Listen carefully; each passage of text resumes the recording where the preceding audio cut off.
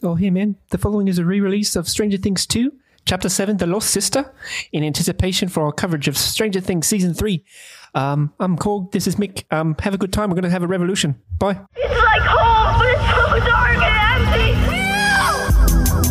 empty. What's it mean? 11. Friends don't play.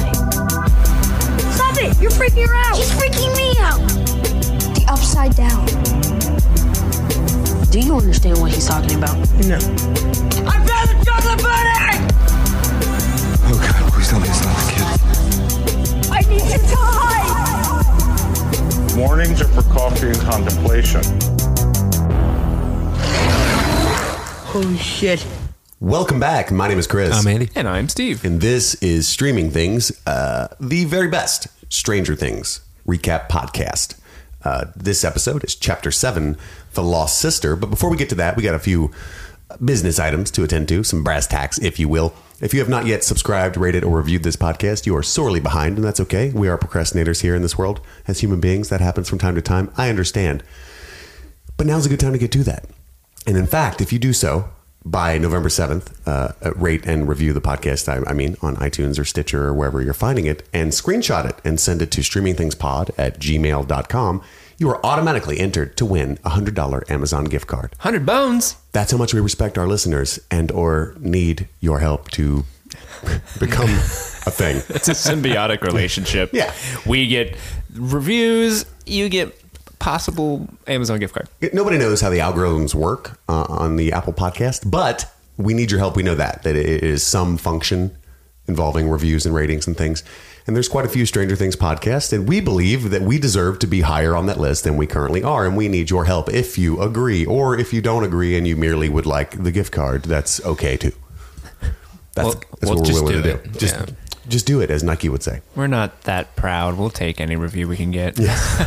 Also, we only have about 3 episodes left of Stranger Things 2, and we would like to continue doing this. So if you have some sort of feedback or an idea about how you would like us to continue the show, what kind of shows you would like us to review next, or any kind of films, anything that's streaming really would be under the umbrella of Streaming Things. We thought ahead when we titled it. So send that in to the same email address, and we would love to hear your thoughts.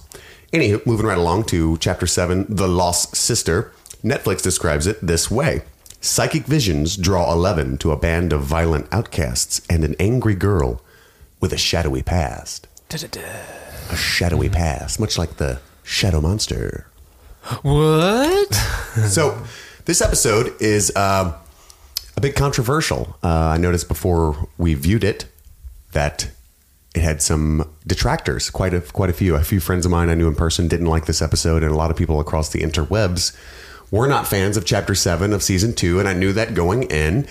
What did you guys think about that just overall? Do you agree, disagree? We'll start with Steve.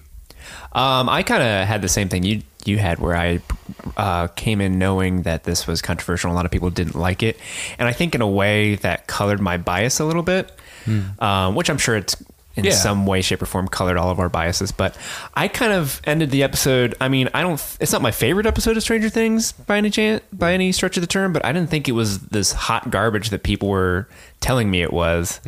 I never at one point thought like, well, this is where Stranger Things is starting to lose me. I never had that moment. I was just kind of like, well, I wouldn't have done a couple things that they did, but it's not terrible. I don't think it's as bad as people were making it out to be. Okay.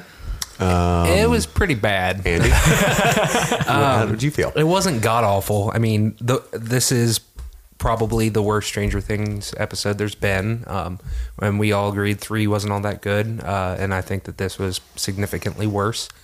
I think just a big part of it is that this was obviously just the 11 episode, you know what I mean? And she was completely absent from episode 6. And so this was like her time to shine, but it was in a poor kind of wannabe X-Men starting thing. I don't know. It was it did some things that I think were necessary, and it set up like some moral boundaries for 11, which is really effective. But as a whole, I could have done without it. You know? Yeah. What'd you think? It's tough. see, I don't want to sound arrogant, but that's just impossible because I'm a cocksucker. So I'm going to come right out with it.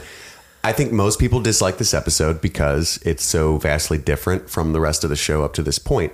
And it's not necessarily a bad episode. It's just almost like a completely different show for about 45 minutes. And I think your average person just can't compute that and is unwilling to. They're shocked. It's kind of a shock to the system.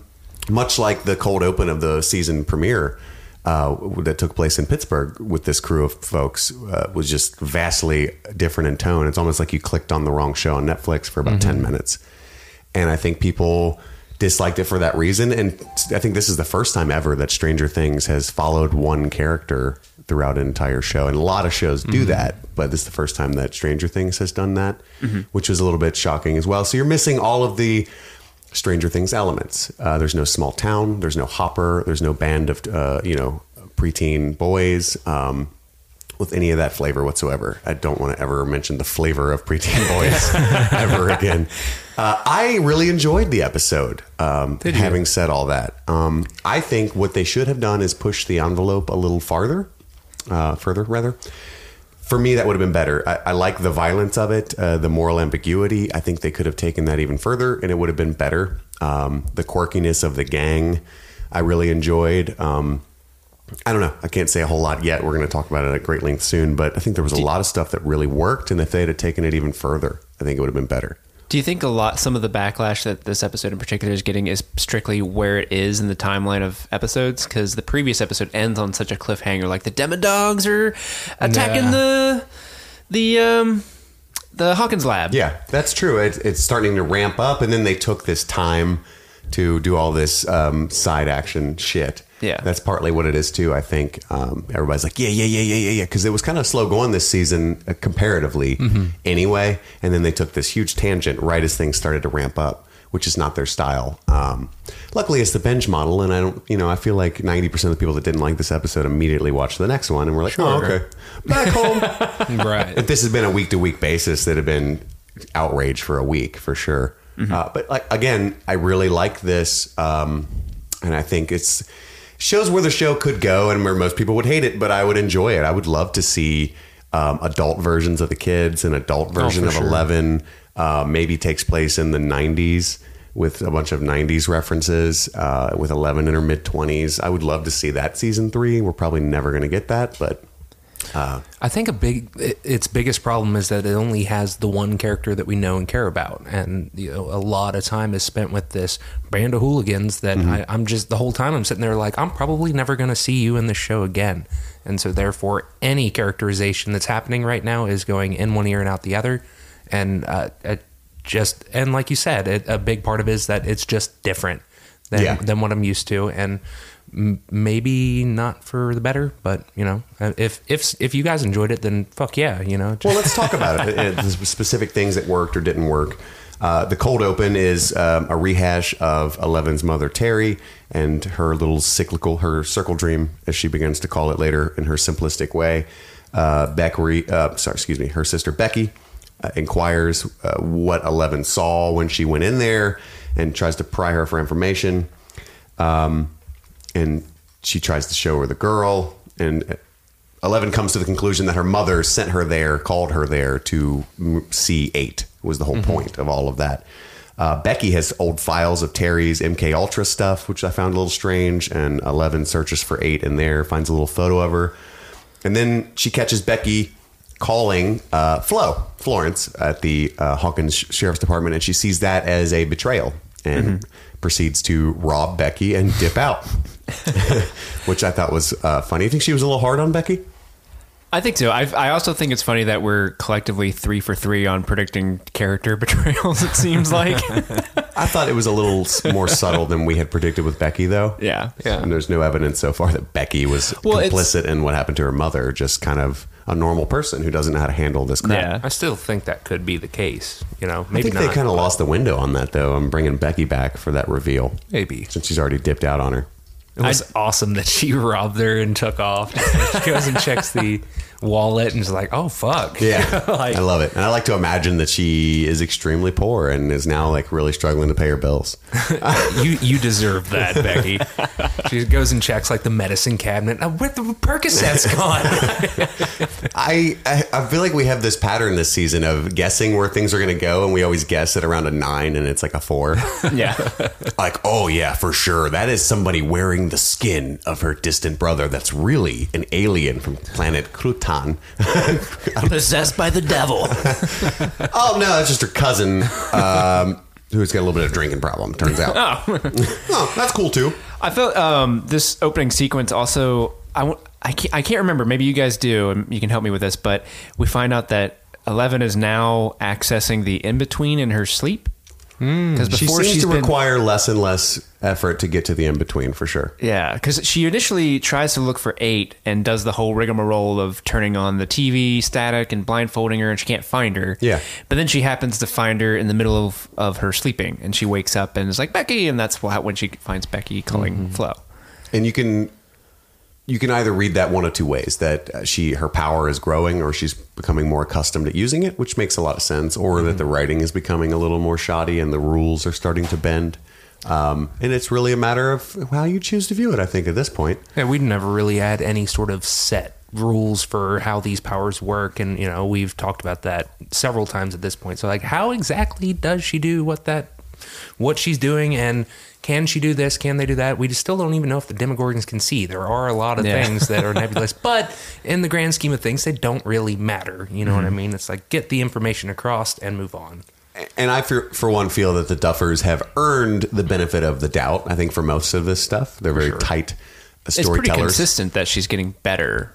Sure. I mean, they did have a lot less time to write this story, so there's more holes. But again, they've given us the benefit, or we should give them the benefit of the doubt. So we see Terry watching the news on Action 8, and it zooms in on the 8. Very on-the-nose thing that I still appreciated, as obvious as it was. I kind of liked it. It was kind of a fun, like, we're going to finally see her. We're going to 8's house. Burning in a trash can.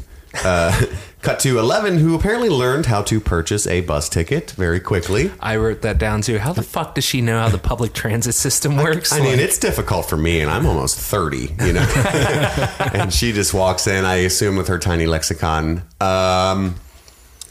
Promise? I want to see sister. How much money do you have there, young lady? Mama?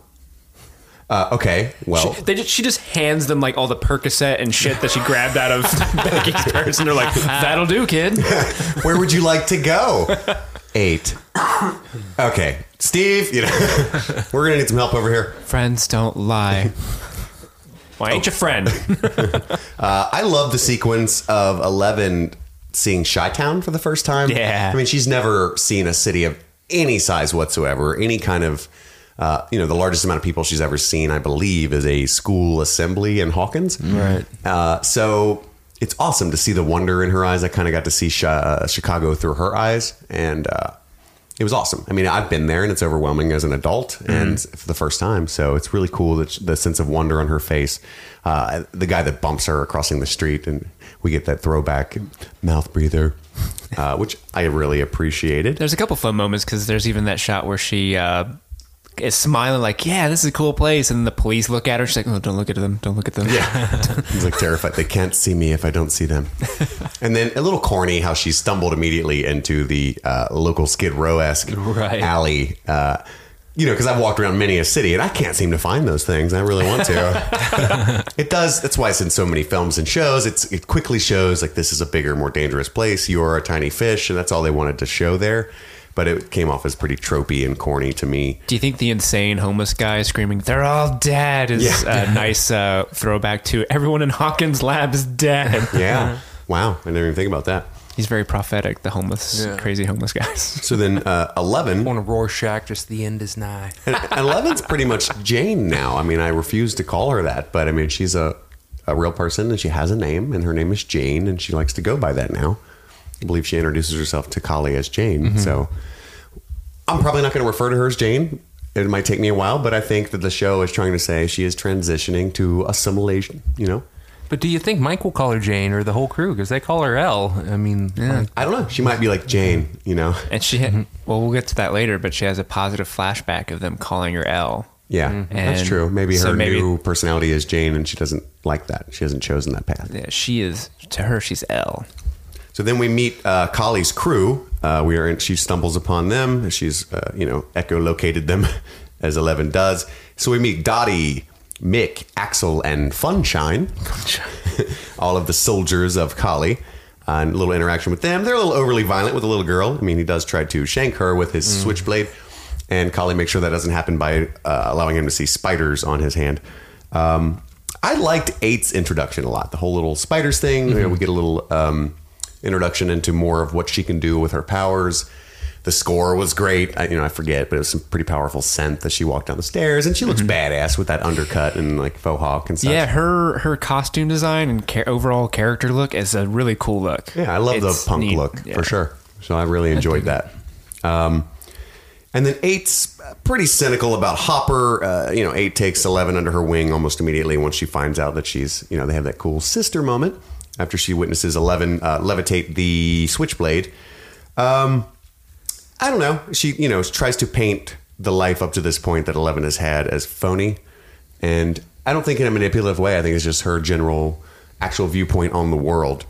And there's a little sign in the background of the bedroom that 11's in that's very blatantly says spiritual advisor. And Kali tries to take that role on almost immediately. Well, she has that role with the others. Sure. We come to find out. Yeah, I wrote a note. Why is the crew so loyal to 8? Which we do find a little bit about, but not enough to my satisfaction. They're Yes. apparently like mental patients that she has freed, is what I come to understand.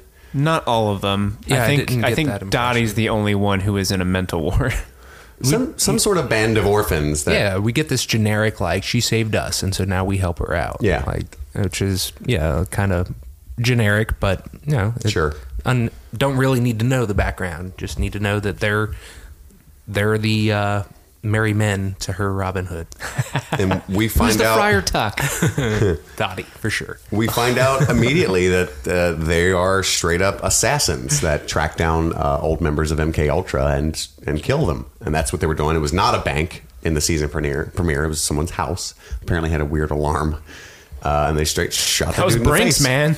Shot Brinks that dude in the alarms face. don't play. I think it was ADT. They have really bad luck. Like anytime they go to kill somebody, the police are there fucking immediately. Well, Like, this not a episode, good it was track sort of record. explained. One of the police officers, as they got into the van in Chicago, kind of squinted. Officer and, Mustache. which I don't know how he recognized the van that was last seen in Pittsburgh. Right. Yeah. But I get that they were trying to show why the cops showed up so quickly last time. Officer Mustache is on the case. Yes, for sure. He is the man. I thought they kind of painted Kali's crew in the D&D party sense. yeah, a little bit. Because they were like, I do Funshine specifically. Funshine is our warrior. And they each had these little kind of Dungeons and Dragons classes, I felt like. I've got to say this because this is the thing that bothers me most about the episode is, so you got Kali as the leader, Mick is the driver, Axel is the gunman / he's the intimidating one.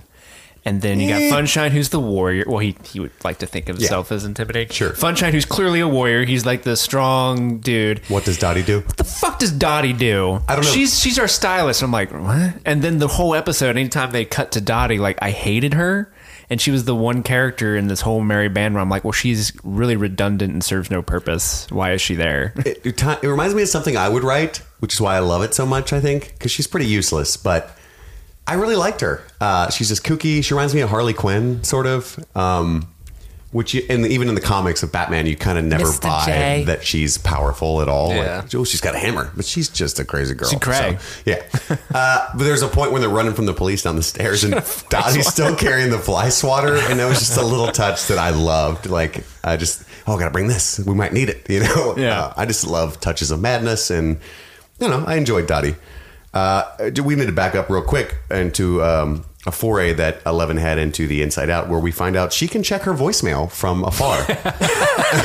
Which I understand plot-wise why they had to do that. I just thought it was hilarious. She's like, wait, let me check. Beep.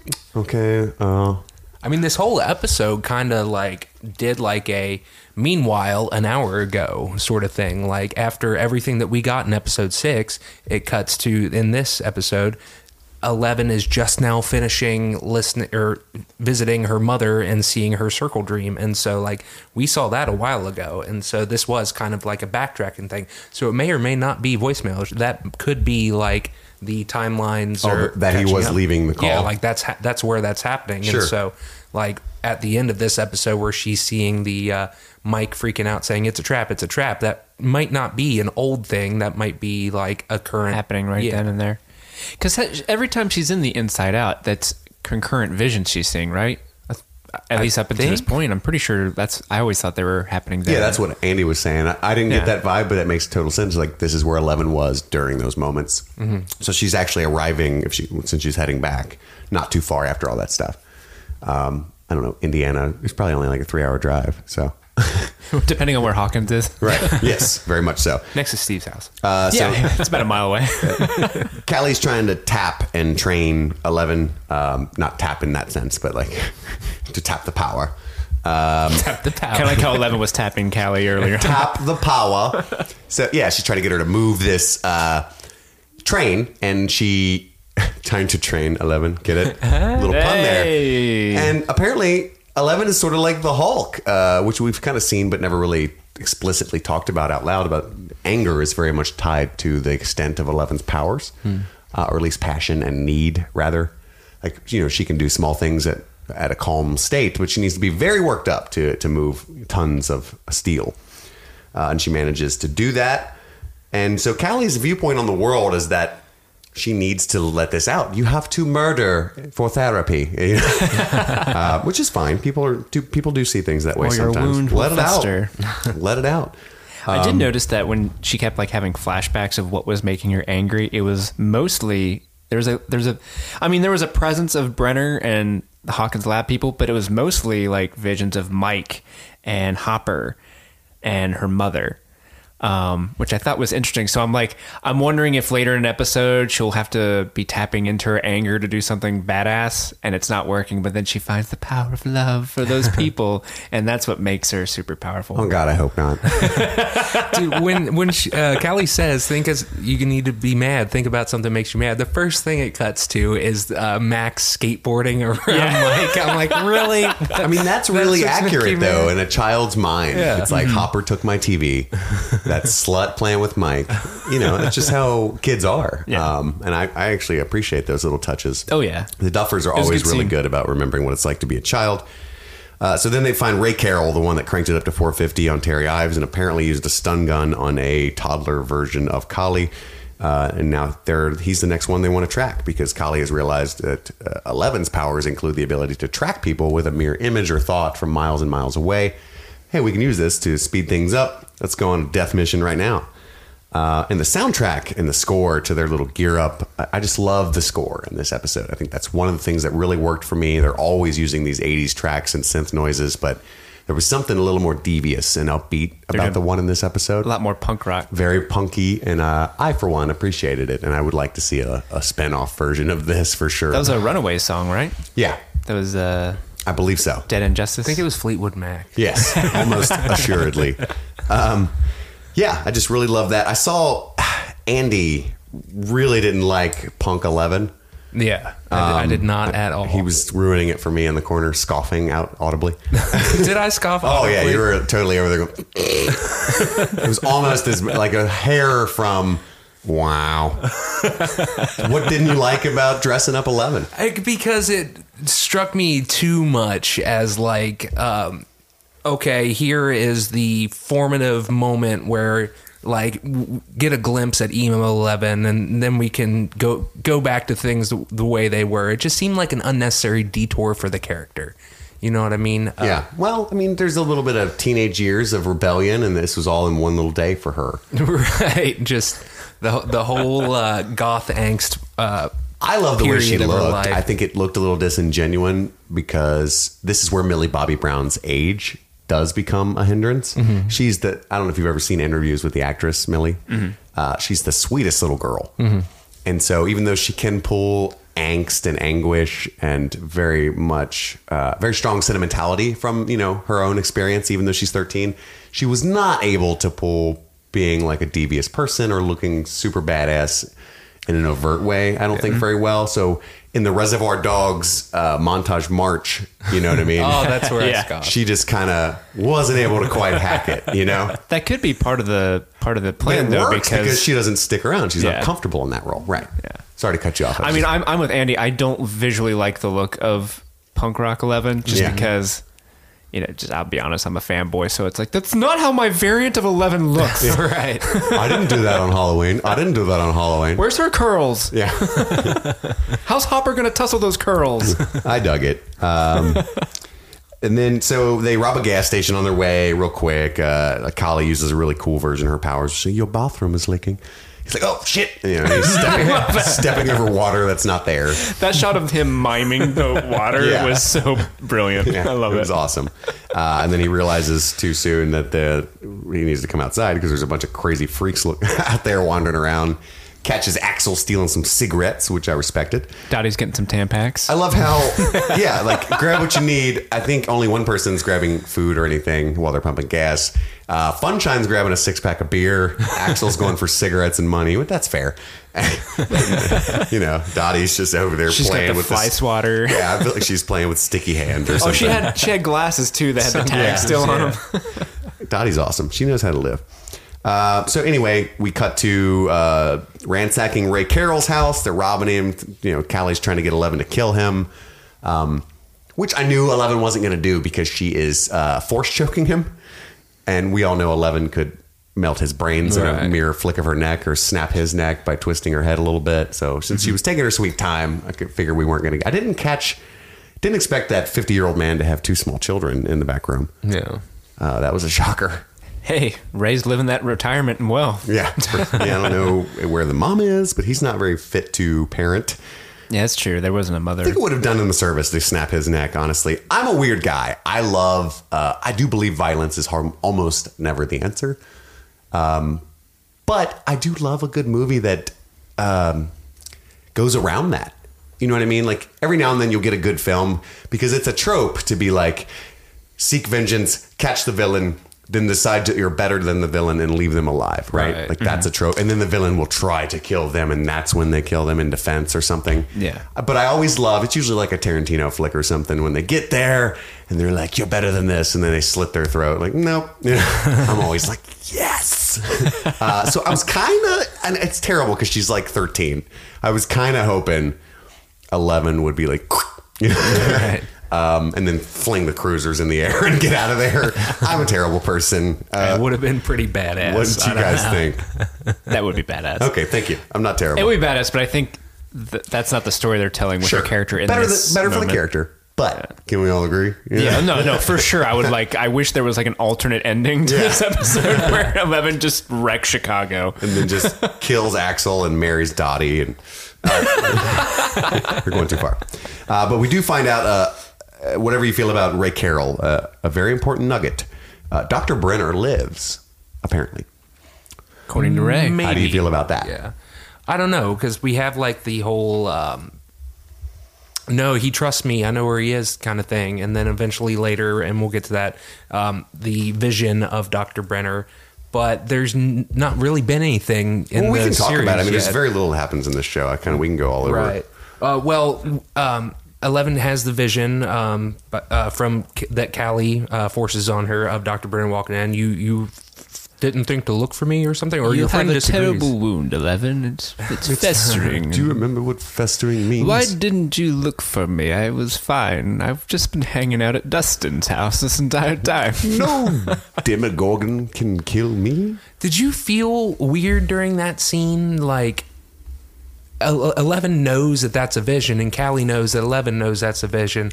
So it's kind of like I was sitting there like, why are you doing this? And like Dr. Brenner's like speaking words for Those are Callie's Callie's words. Yeah, exactly. Yeah, that's And why he used the festering and all that. I thought Yeah. was a good touch. Yeah. It was a good touch, but just like it was an She's odd trying to push scene. her buttons. Like, you are not looking for Dr. Brenner, and maybe you can't find him for some weird reason, but I want to show you a physical manifestation of how important this is, that what we're doing. She's trying to persuade 11 because not only and I think what was done with Callie was great because they could have easily done it where she's sort of a malign force that wants to use 11's stronger powers. 'Cause let's be honest. I mean, what Callie can do is very useful if done intelligently, but 11 is far more powerful, right? Sure. And she needs 11. And so they could have easily had like a utilitarian, like Callie doesn't care about her, but wants to use her. And there's an element of that. But Callie very clearly is honest when she says that, I am whole now. It's very good to have someone like me. She is very sentimental and wants her sister to hang out with her. Yeah.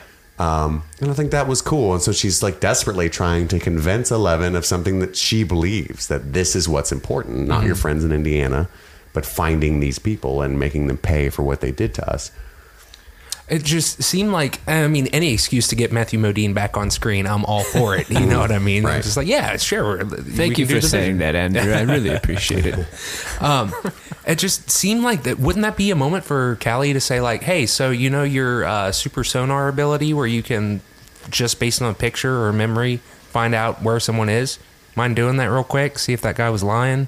You know, I mean, Yeah. I guess I could kind of skip ahead, but Yeah, and plus it kind of wasn't where the emotion at that time was. She had just stopped her from killing Ray, and so Callie's pissed too.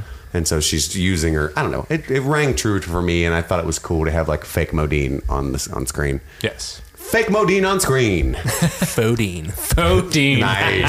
That's great. How do you feel about Paul Reiser's performance? He's no Modine, am I right, boys? I think he's a total hack. I'll come out and say it. I don't like saying bad things about people, but Paul Reiser can just suck my dick. Sorry, not sorry. So then at some point, we talked briefly about it. 11 sees that Mike and Hopper are in great danger. There's a lot of emotion in that scene that meant a lot to me. We can talk about in Chocolate Pudding. Spoiler alert.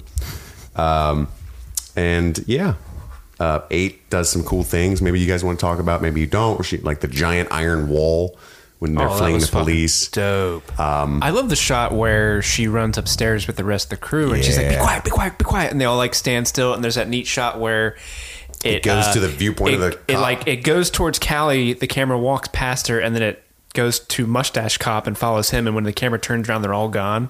Like I eat that type of shit up in films when they do stuff like that. It's very good. So I just like that. I thought that was more visually impressive than the steel bars, even though that was really cool too. It was neat. It was very out of place, I felt like. Yeah, that's the most... It's like steampunk, like, woo, but I dug it. But yeah, that's the most out there sort of special effect I think they've done so far in For sure. Stranger Things. Absolutely. And then I have Dottie has fly swatter, but we already spoke about that. And then 11 decides to ditch Callie and gets back on a bus, talks to a creepy old lady, and heads back to Hawkins. And that's the end of that episode. There was a cool transition that you guys were both talking about. Did you want to talk about that later? Well, there's a couple things. One thing I noticed in that shot when they're running to the van and the police start shooting, well, technically Axel starts shooting at the police and they return fire. Right. Mick actually is the one, if you watch her, she's the one that grabs 11 and kind of shields her and is like, come on, 11, let's go. Or Jane, let's go. And like, so Mick's actually shielding her, which I thought was kind of an interesting character touch on that. Yeah. But that shot of 11 finally running away and like leaving Callie, I love that sequence of her running away from the van in slow motion, and then Callie's like all like distraught and like she's in tears, and she looks in the van mirror, and there's that cool transition where it goes from her reflection and then all of a sudden it's Jane/11's reflection on the bus. That was a neat. Yeah, that was a really cool transition. Very good editing there. Oh, yeah. Super solid. And she tries to hide her tears from her band of merry men. That was cool. Callie, clearly has not shown very much sentimentality up to this point, I feel like, and doesn't want her little freaks to see it.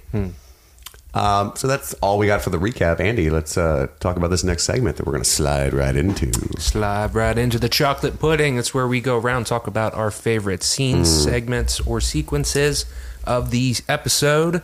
Go around, pick top 3. Steve, what was your number 3? My number 3 is seeing our good friend Matthew Modine again. like that scene a lot just because I'm a huge fan of Dr. Brenner. I love the intrigue of him possibly still being alive. I kind of want to know how he made it out of the high school alive. It looked like he was sharing he wasn't sharing a tender French kiss with the Demogorgon last time we saw him, but I'm interested to see how that plays out. But he's always great to see on screen, and it's nice to know that he's still the central antagonist to Eleven's psychosis. Mm-hmm.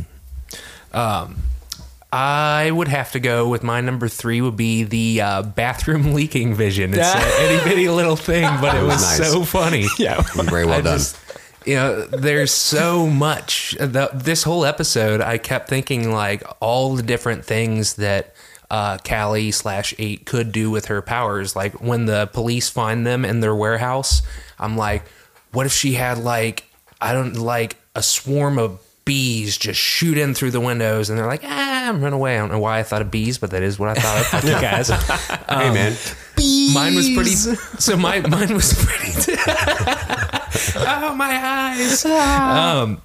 Mine was pretty tame too. But that's I just loved like the brilliance of your bathroom's leaking thing, and then the beautiful miming acting of that gas station attendant like trying to step over water that isn't there. Shit. It was pretty cool. What's your number 3, man? My number 3 is when 11 meets 8. That whole little sequence, a couple of nuggets there that really stood out to me. Callie's descent down the stairs and the score to that, just her intro, her little London accent, everything I loved about the character of Callie. A lot of people are mocking it and comparing it to X-Men. That's not a jab at Andy. That's nothing new. I really dug it. I fucking love X-Men and all of the societal commentary that comes along with X-Men, which is kind of present here as well. So fuck y'all. You heard it here first. It's like if I made a short film and he's like, oh my God, it's so Tarantino. Like, oh, thanks. Appreciate that. Bitch. And then the little cute scene where she asks Callie if she's real, and like it's 11 poking her face. That's adorable. They have a cute little sister moment, and we've talked at great length about female role models for 11 and how much we want to see them interact and how much we want to see 11 meet Nancy, and instead we get someone who's much more like Jane to help raise her, and that she has a horrible outlook on the world. She still does have some positive impact. Somebody who can identify very much with what 11 has gone through to help bring her into badass womanhood. And I dug it. I love the strong female. I hate that phrase, strong female character, because just females in general are just as equally strong as men. But strong people characters. Callie is a strong people character, and I love that for 11. I thought it was great. Fuck everybody. Yeah. Steve, you're number 2. My number 2 is this is kind of cheating, but it's the whole sequence of 11. Oh, that's weird. I know. It happens every episode, but it's the whole sequence of 11 arriving to Chicago up through meeting Callie. We talked before of just the way she kind of lit up looking at this big city, and it's a lot of fun. And then the whole sequence of meeting Callie, everything you just said is spot on. So that's my number 2. Andy, number 2. My number 2 would have to be the hallucination of Dr. Brenner. As odd as I felt the scene was, like as far as like the character motivations between Callie and Jane, it does feel really weird calling her Jane. I don't like it. I'm not going to do it again. No. Between Callie and Elle, I loved having Matthew Modine back on screen. As far as like whether or not he is alive, I don't feel like he is. But so you're still not sold that he's alive? No, I'm not. But I do love the intrigue that it made me feel, because I'm just sitting here watching this like, how the fuck did he survive that? Because the fucking Demogorgon like ate everybody, and it tackles him, and of course he dies, quote, off screen, but it's kind of like, I don't know how you get out of that. But all of that's running through my head when he comes back on screen there. And like for a split second, I was like, holy, how the fuck did he find her? And then when he starts using Callie's lines, I'm like, oh, okay, it's a projection and whatnot. But they got me. They kind of pulled the curtain for a second in front of my eyes. That would be really weird if that was actual Brenner. Like, oh, hey, I just showed up. Yeah. That's what went through my head. I was like, what? I live in the slums now of Chicago. Where's the bathroom, Callie? How do you like the Windy City? I had to kill Axel. I just wanted to let you know. He stuck a knife at me and I shot him. I feel like we're going to see Dr. Brenner with some sort of horrible scarring from his foray with the Demogorgon. And I can almost guarantee that. That's my guess. Putting it on there. Seen some spoilers. He's got a huge, yeah. It looks like he has just like a pedal scar like in the middle of his face. How would you do like a pedal bite? My number 2 is the exhibition of 8's power, where we get that awesome, I don't know what you call it, Steadicam shot where they track into the police officer's point of view and everyone's invisible, and we get to cut right by them, very creepily walking right through, and then we cut to was it Mick or Mac? Mick. Yeah, we cut to Mick just terrified, smoking that, like, I wish I hadn't lit a cigarette. What do? I need to ash it. And I'm a smoker, so I know, like, it's going in my eyes. This ash is getting really long. Starts coughing. And I pictured the cop like, they're gone, but it smells like smoke. They can't have gotten far. Yeah. They still smell their smoke. Right. I just love that. I thought that was very creative. It reminded me sort of like X-Men, like Days of Future Past, where they started using really creative ways of showing what the X-Men can do with their powers. Or is it X people now? That's my number 2. Steve, your numero uno. My number 1 is actually the culmination of several things that I think finally led to a moment in this episode. As far back as episode 2 of the season, people have been telling 11, "This is your home." Hop and her, clean up the house. He's like, "This can be your home." And then she runs away from that, goes to Becky's house, and she's like, "I can put a bed here for you. This can be your home." Runs away from Becky, goes to Callie. Callie sets up her bed. "This can be your home." And then finally, at the end of this episode, when she's running away from, she runs away from Callie. It's like her, like, actually going to her home. She tells the lady on the bus, the lady who's like, by the way, way too like, "Oh, you mind if I sit next to you? You didn't give me permission. I'm gonna do it anyway." Oh, you just a little chatterbox. Like, bitch, I don't know you. If I was in 11 shoes, I'd be like, "Oh my God, please go away, go away, go away." But yeah, like that moment where she says, like, "I'm going home," I was just like, yeah, you are. Yeah, you is. Yeah, you are. This little old lady's neck just snaps because she won't shut up. "Oh, you little Oh, you just a little chatterbox. Mouth breather.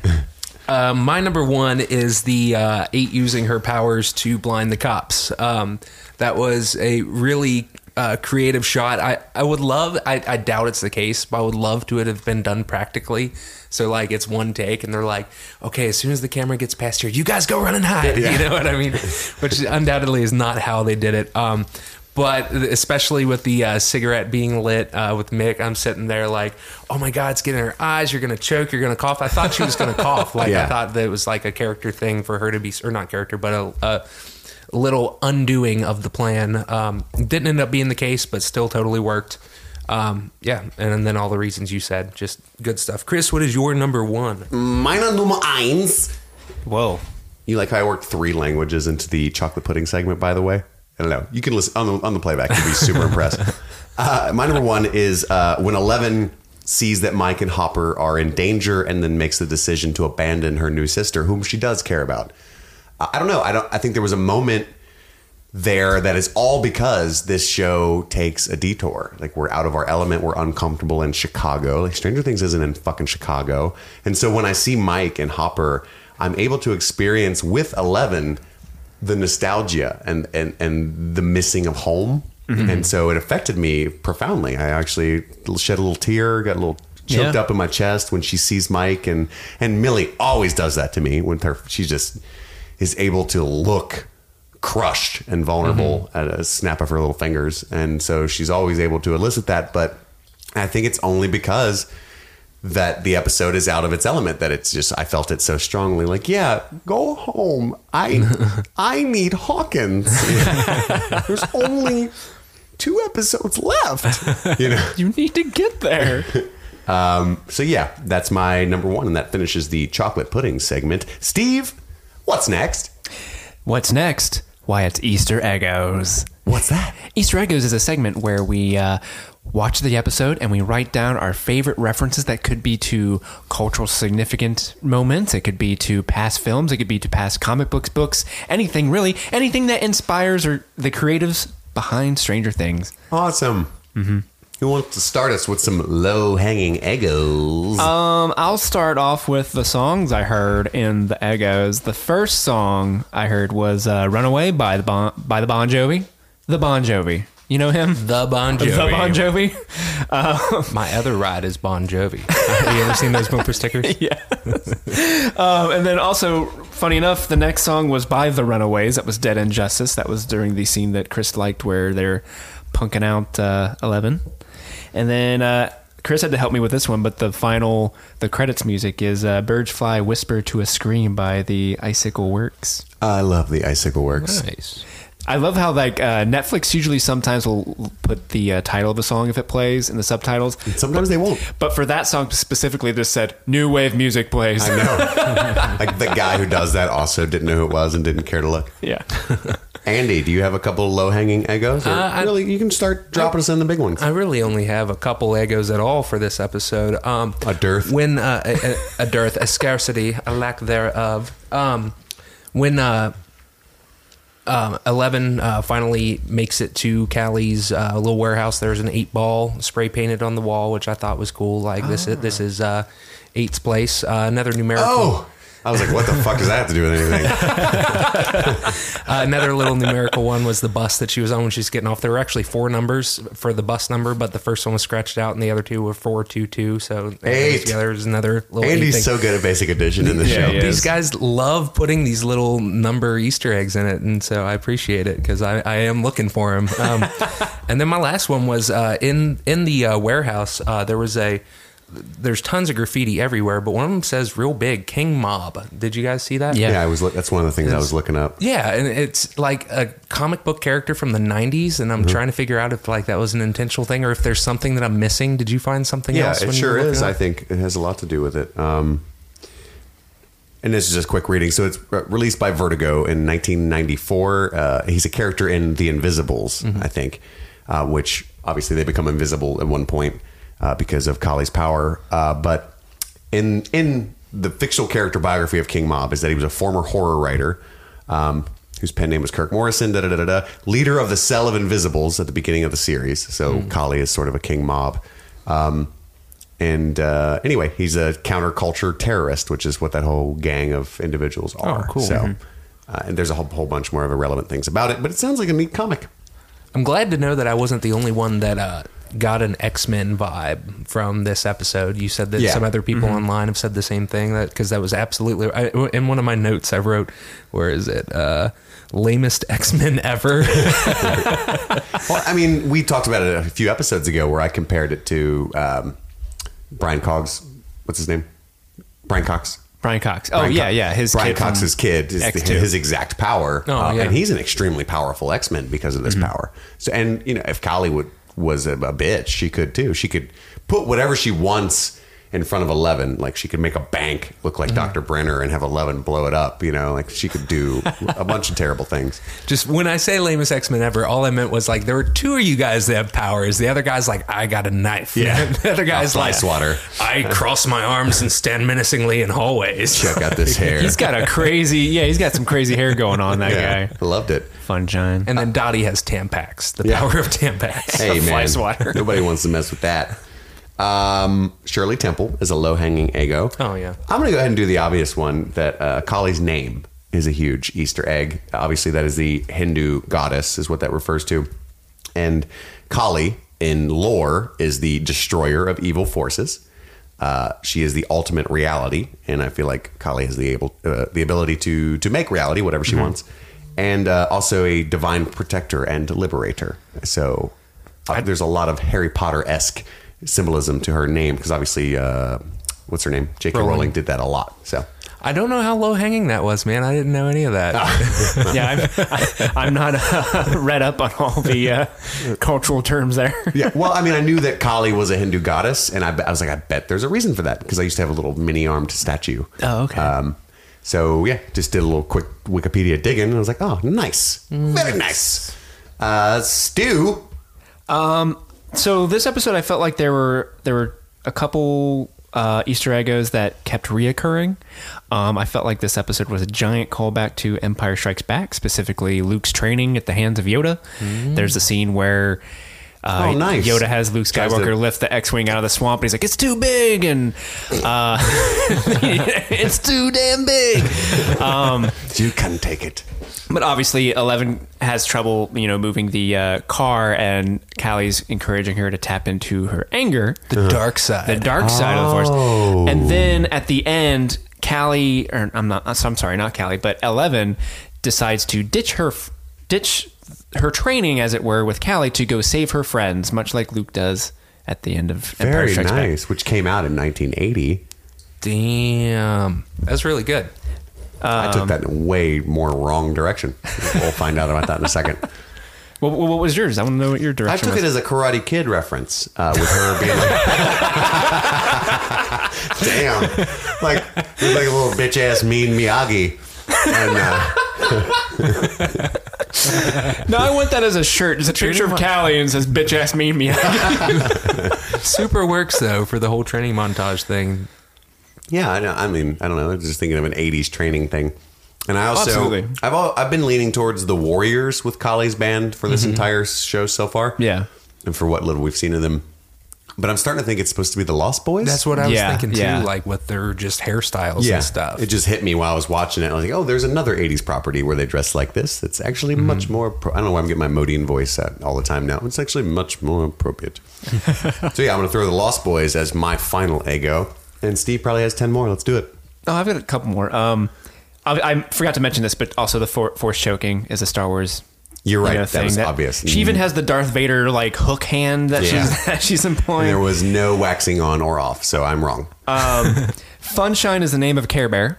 Funshine is also the masked Care Bear that he wears in the scene. So he's wearing the Funshine mask. Hey, we didn't talk about 11's creepy baby mask. Yeah, it's so weird. She's the newbie. I took because the chick was like, Dottie was in the background, like, oh, that's you, baby. I liked it when she had the Casper mask? Yeah. Well, which I guess is another Eggo, but she wears a Casper mask and she does like the spooky fingers with it. Adorable. Ray's watching Punky Brewster, which, why is that grown-ass man watching Punky And Brewster? he didn't by look happy himself? about it. He was a sad man. And that's my last one. Oh, the Punky Brewster. Yeah. Well, that about does it for Chapter 7, which I believe is the shortest by about 35 minutes of any episode we've ever done. Really? But there was not much to talk about in this episode, really. So if we could keep it all to about an hour, I think our fans would appreciate it. But or maybe they like us going deep. Maybe when they focus an episode on one specific character, there's a lot less to digest. Sure, absolutely. And they might be sitting at home right now like, deeper. And I'm like, I'm giving it all she's got. Which is typically how I respond to that What do you demand. think about Axel's hair? Yeah, right. I'm still waiting for the standalone Baby Holly episode. Yes. Can't Oh, wait. dude. When are we going to get it? The finale. Duffer Brothers. They're going to resolve everything next episode. The finale is just like, what's Baby Holly been doing this whole time? Just drinking. That's why there's not much to it. So look forward to Chapter 8 coming up next. And again, if you haven't subscribed, rate, and reviewed our podcast yet, you need to do that so that we can be seen by the entire world. And not just you. Also, tell your friends, tell your parents, tell your cousins. Everybody who watches Stranger Things has the potential to enjoy our wonderful voices. And you're denying them of that by not advertising via word of mouth. Share it with at least 11 people. Yes. Hey. That's symbolism that I don't recognize, but I'm sure it matters to the show. Being silly. I get it, because the character. 11. Or 8 people. See what I did there? It could be 8, but I like 11 more because there's 3 more people to listen to us. And again, you can email streamingthingspod@gmail.com for any of your positive or negative feedback or any ideas of where we can take the show from here once Stranger Things 2 is over. That's all for now. My name is Chris. I'm Eddie. I'm Steve. And this has been Streaming Things. Streaming.